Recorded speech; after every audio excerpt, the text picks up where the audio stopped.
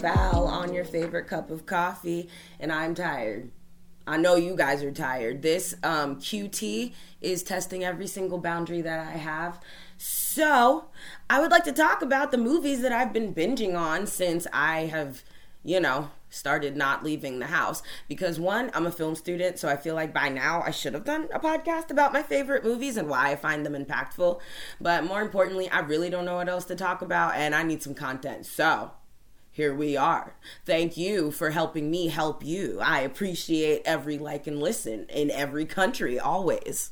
So, like usual, we're just going to jump right into it. Number one on my list is Gone Girl, which you can get on Amazon Prime, okay? Just go ahead and spend the money because, listen, this movie is everything I would like to be. I want this girl to be my best friend. She is cute, she is smart, she is lean, has a great waistline, and more importantly, she knows how to handle a cheating ass man.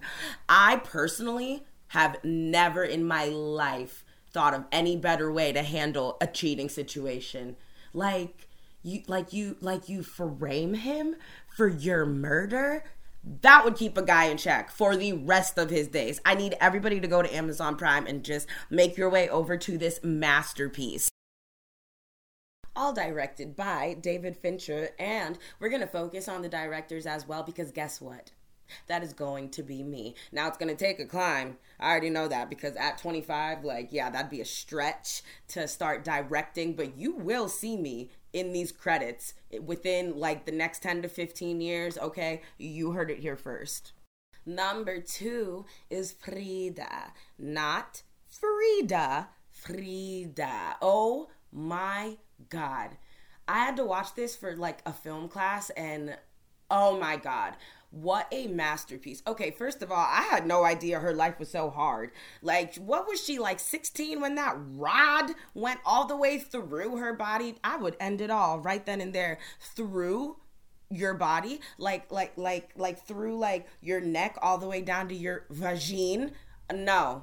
I want you to know that would be the end of me. I would voluntarily take my life. There's no way. And then she gets with, this cheating ass man who's, her mentor, literally cheats on her with everybody. Ew. And then, they get popular, and then he is jealous of the popularity, and then she finally cheats, and he's like, oh, Frida, you hurt me. That is really, guys, they will cheat on you for, 40 days and nights, and then you go have lunch with a friend and they act like they got stabbed. Y'all need to get it together. Again, available on Amazon Prime because all the good movies have to be bought. Oh my God, and directed by a woman who I love, Julie Taymor. I'm almost certain that Julie was married to her husband and then, no, that's another female director.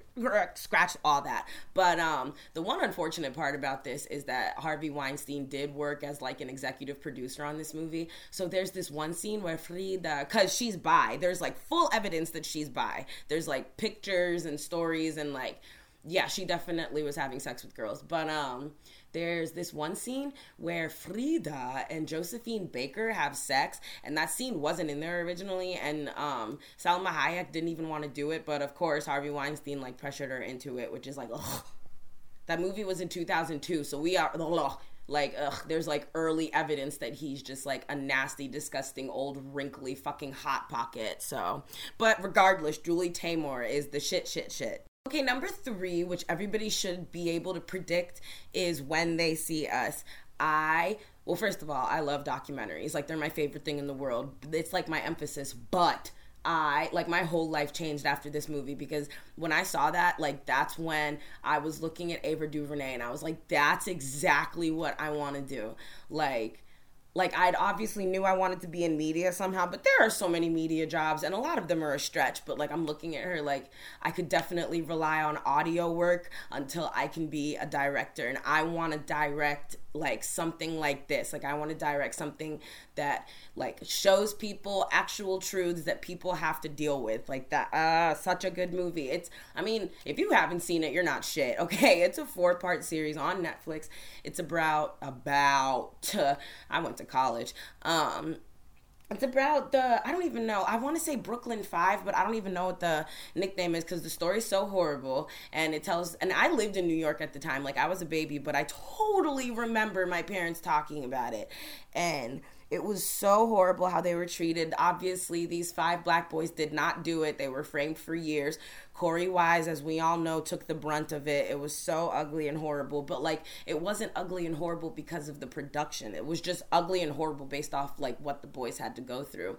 And, okay, I know after all this, the DA at the time, Lyndon Johnson, I don't know, some white name. I know she lost everything after, but she already got to enjoy, like, all of her life. You know what I mean? Like, I feel like anything that happens to her simply just isn't enough. Like, it's not fair. So like I said, Ava DuVernay, I'm so obsessed with her and literally everything she does, but this like struck me in my soul. And there's like another thing where she talks with Oprah and the whole cast comes out, well, most of the cast, and like while you're listening to Corey Wise talk, like it really makes you hate that Linda bitch, honestly. Like, fuck her until the end of time. But please, please, please, if you haven't seen it, just take your mindset out of not believing that there is a clear and obvious discrimination against black people in this world. If you don't believe it, just put that just out of your mind for 20 seconds, not even, just for like 4 episodes and watch the series. I promise you, like everybody needs to watch this. So next we have Black Swan, and the first time I saw this, I was actually on my way to France with a few girls from my high school, and I'd never seen it, never had any interest in seeing it. I was 15, could not sleep, could not listen to any more music. We had been traveling for like 2.5 days because our original plane got struck by lightning. Like, what the hell? Okay, regardless, I was watching it and like through my sleepy eyes, I'm like falling in love with this movie. And then like a year later, I see that it's on TV, so I'm watching it. And you guys, first of all, I love Mila Kunis. Like, I can never ever even lie. Natalie Portman, I mean... Okay, so at first I didn't really get it, but I loved it anyway. And then I found out that this girl really just goes crazy from trying to be perfect.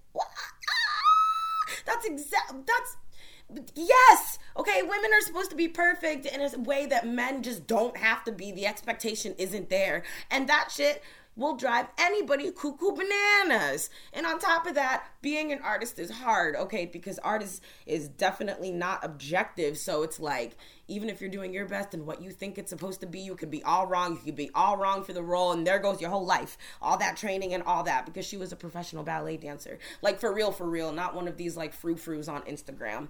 Like, actually, it was directed by somebody I have literally never heard of. At Darren Aronofsky. I don't want to put myself out there. I can't really think of like who he is or like where he's from, but if you know the name Aronofsky, I will more than appreciate if someone would email the podcast email and enlighten me. We love knowledge.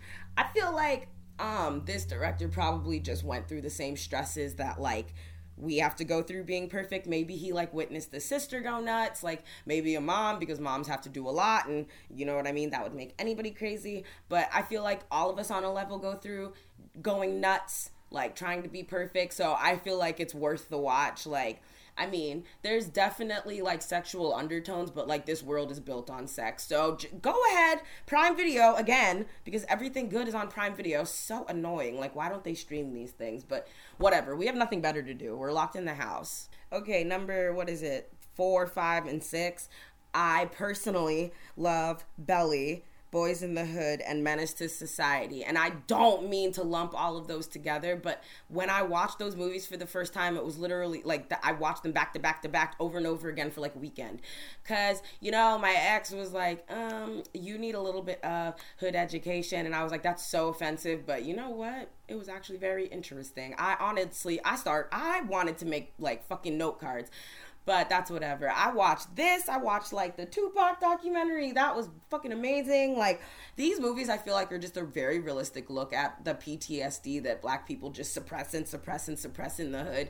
Cause like I feel like Black kids that grew up like around white people, like me, we have a very specific type of like trauma that we're unlearning. Like that sort of like we tried our best to fit in, but that obviously doesn't work for a lot of different reasons. And then we have to unlearn everything and like. But like kids who grew up in the hood have very real, like physical, tangible trauma, like, and a bunch of things are suppressing them, like, and like Black people aren't as likely to be in a different tax bracket as their parents. They're actually more likely to be in a lower one. Like, you're less likely to be able to go to school. You live in an area that's just not safe because that's what's affordable. And like, I feel like people might know these things in theory and honestly might not, but these movies I feel like give a very realistic look at what's going on. Like they don't end happily at all, and I feel like that's the whole point. And again, John Singleton, R.I.P., like he always does awesome work. Like I can't even be mad. So I think everybody should make their way over there. I'm not gonna lie, I don't know if they're on Netflix, Hulu. Y'all have iPhones, you have computers in your back pocket, hit Google. Now hang on. Tech is so hard. You know what? Like, entertainment's definitely my thing. Okay, Menace to Society was directed by Albert Hughes. Like the Hughes brothers, like Albert and Alan, and just... Yes, snaps, claps, all of that. I'm looking at IMDb and it has a 7.5 rating. And you know what? That's just anti-Black. Like, this movie is flawless. The person who... why can't I talk today, guys? This is not a good day to not be able to talk. Belly was directed by Hype Williams. Again, I just want everybody to watch the movies I like. Like, I just want you all to see things by my point of view. Does that sound narcissistic? Yes. But one thing I am bursting at the seams with is self-awareness, okay? Thank you. Okay, number whatever, because math is not, like, I don't care. We have calculators, is Goodfellas. First of all, it's long. It is so long, and I love having stuff on that I don't have to, like, sit and monitor. Like, I am on the computer all day. I just like the TV to be on, so, like... I don't know. It just keeps me sane. I've always been this way. I don't exactly know why I'm so connected to this movie because I cannot stress to you enough how far off that movie is from my upbringing and anything I've ever experienced. I have no idea why I love it so much. I could not tell you any reason why. I'm sitting here being completely transparent, but I love it. I'll watch it. Like, I'll watch it and then I'll watch it immediately again. Like, and like, listen, everybody is entitled to their opinion. I get it. Like, I understand all directors except for Ava. We're not going to talk shit about Ava.